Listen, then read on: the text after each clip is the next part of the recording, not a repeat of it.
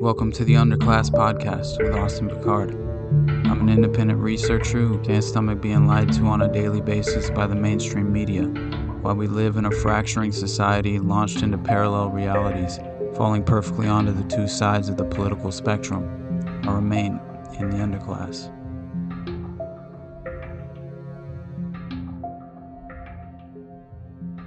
Marcus Aurelius was Roman emperor and ancient Stoic philosopher who authored Meditations, a series of personal writings that chronicled different periods of his life as a source of his own guidance and self-improvement.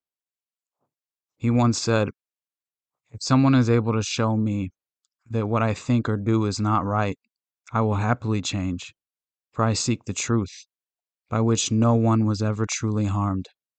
It is the person who continues in his self-deception and ignorance who is harmed." Episode 4, Part 2. We continue forging our own path, breaking free from the bondage of self-deception and ignorance in order to conclude our deep dive into what really could have happened that day at the Boston Marathon.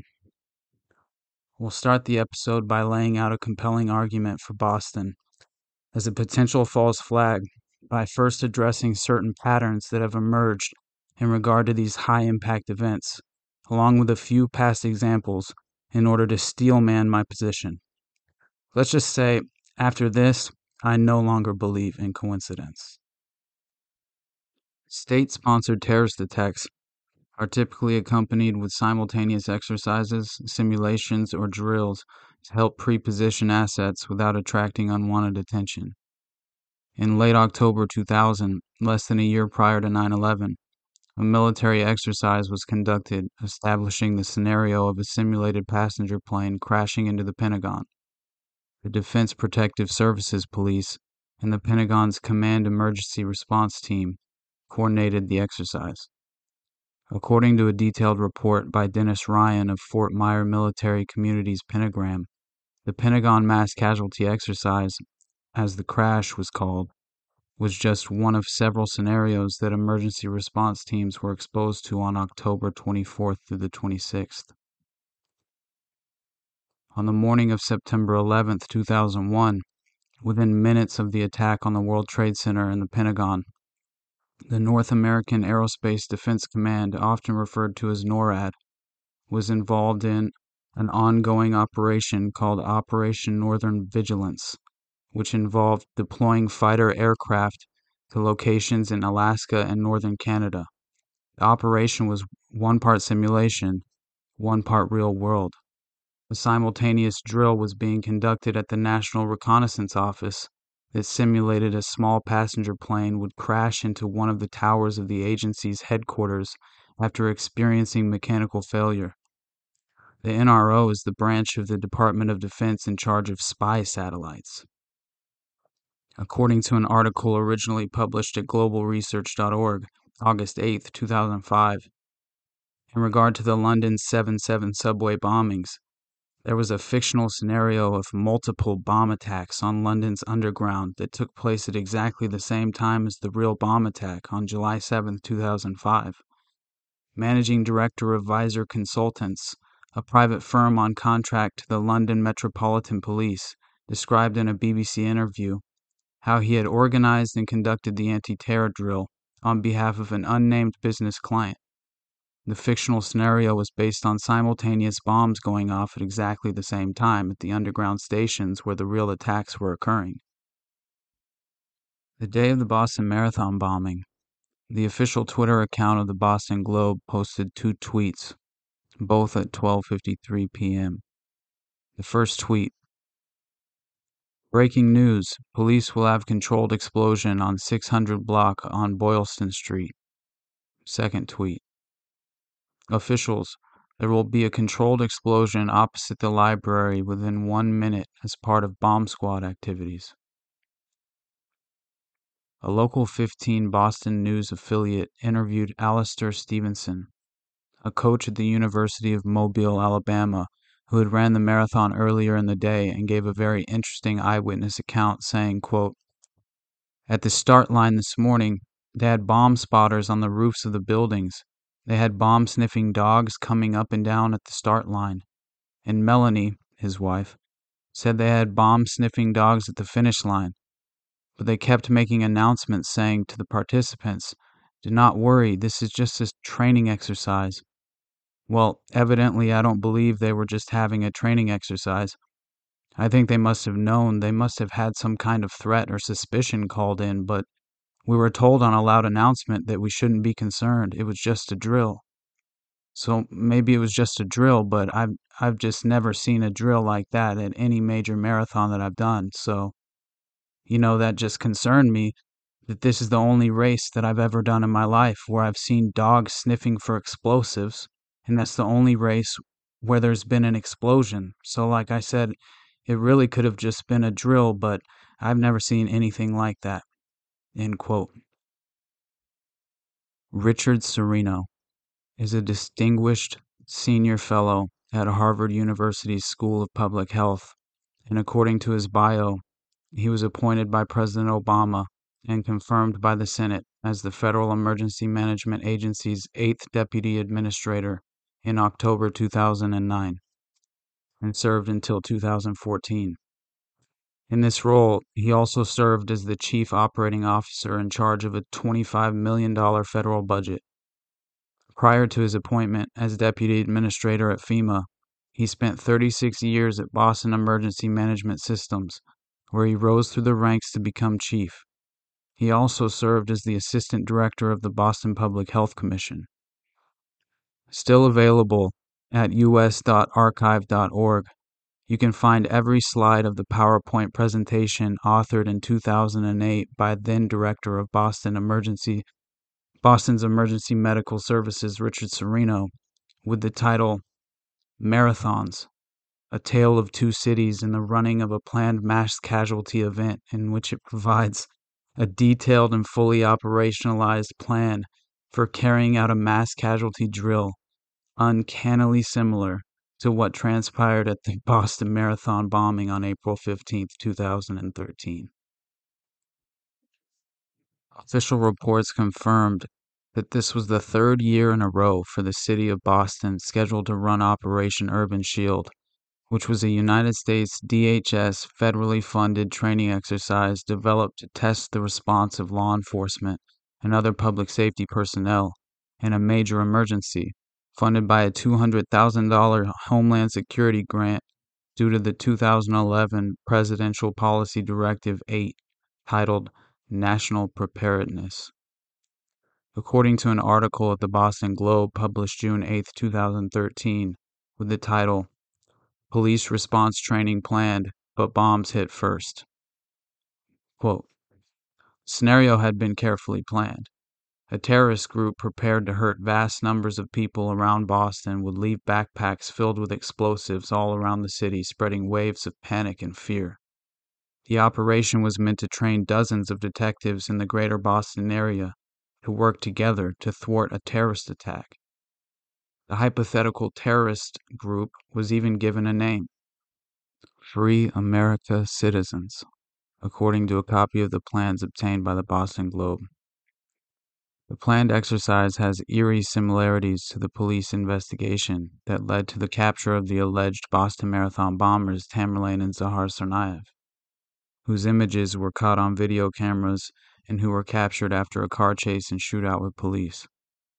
In the training scenario, investigators participating in Urban Shield would have to track down footage of the bombers caught by street surveillance cameras and the phones of witnesses. They would have to call on intelligence analysts to figure out which terrorist cell might be threatening the city. In the scenario, the terrorists would flee police in stolen cars they would dump in cities outside Boston, which would compel detectives from different jurisdictions to cooperate and share intelligence. The Globe article ends by interviewing the police spokeswoman, who is quoted saying, "We can't talk about what we're doing for emergency preparedness. The people who participate in this don't know what the scenario is." Operation Urban Shield was reportedly sponsored by multiple federal agencies, as well as local and regional law enforcement, including FEMA, FBI, DEA, and ATF, along with public-private partnerships and foreign government influence. Could this be just one more example of a planned mass casualty event exercise going live? Another perfect example of the unhinged and unfettered bureaucratic nightmare we wake up in every morning with empty promises of an American dream? The video footage and photographic evidence from the scene of the first blast at the finish line on Boylston Street seemed to only provide more questions than answers. Upon further analysis of the evidence, speculative theories began circulating due to glaring inconsistencies in witness accounts, as well as key victims displaying odd, unexplainable behavior in regard to the reported injuries they had sustained. Elaborate photo and video compilations were made claiming the use of military-grade moulage equipped with artificial blood squibs with pump assemblies being applied under residual smoke coverage from the first blast. Key plainclothes civilians were accused of running interference, blocking certain camera angles and clear shots, while the actors got into position in order to spread fake blood all over the area. Victims like Sidney Corcoran had a severed femoral artery and was seen standing up, lying back down, and then standing up again, walking 5 to 6 more feet, and then lying back down. Jeff Bauman miraculously survived having both legs blown off, as well as having both femoral arteries severed without being tended to for over 7 minutes. And then 19 days later, he stands up using his new prosthetic legs during the pre-game ceremony at the Boston Bruins hockey game. This was the driving force behind numerous theories, including some people even going as far as to claim Jeff Bauman wasn't really even his name at all, and that he was really a man named Lieutenant Nick Voigt, who had actually lost his legs to an IED in Kandahar, Afghanistan, and was now employed as a crisis actor. According to an article at wearechange.org, published July 11, 2015, Nathaniel Folks is a film producer and talent manager who has been in the entertainment industry since 1997, when he worked at Paramount Pictures marketing the blockbuster motion picture Titanic. In an interview, he claimed that based on his experience as a movie producer, he'd become convinced that the Boston bombing wasn't real, but it was something called hyper-reality filmmaking, and that he knows some of the people who were involved. He defined hyper-reality filmmaking as a very common thing you do in the military and can be well adjusted to a real scene in Iraq or any other kind of war zone. In a hyper-reality scene, people can see and feel and help what appears to be a real injured person, but the injured person is actually an amputee crisis actor with help from a makeup artist. He claimed that what was supposedly live television broadcasting, he knew wasn't live at all, but edited because in live footage, you don't cut from one scene to the next. He said the TV footage was also using older technology for grainy resolution instead of the HD res available at the time.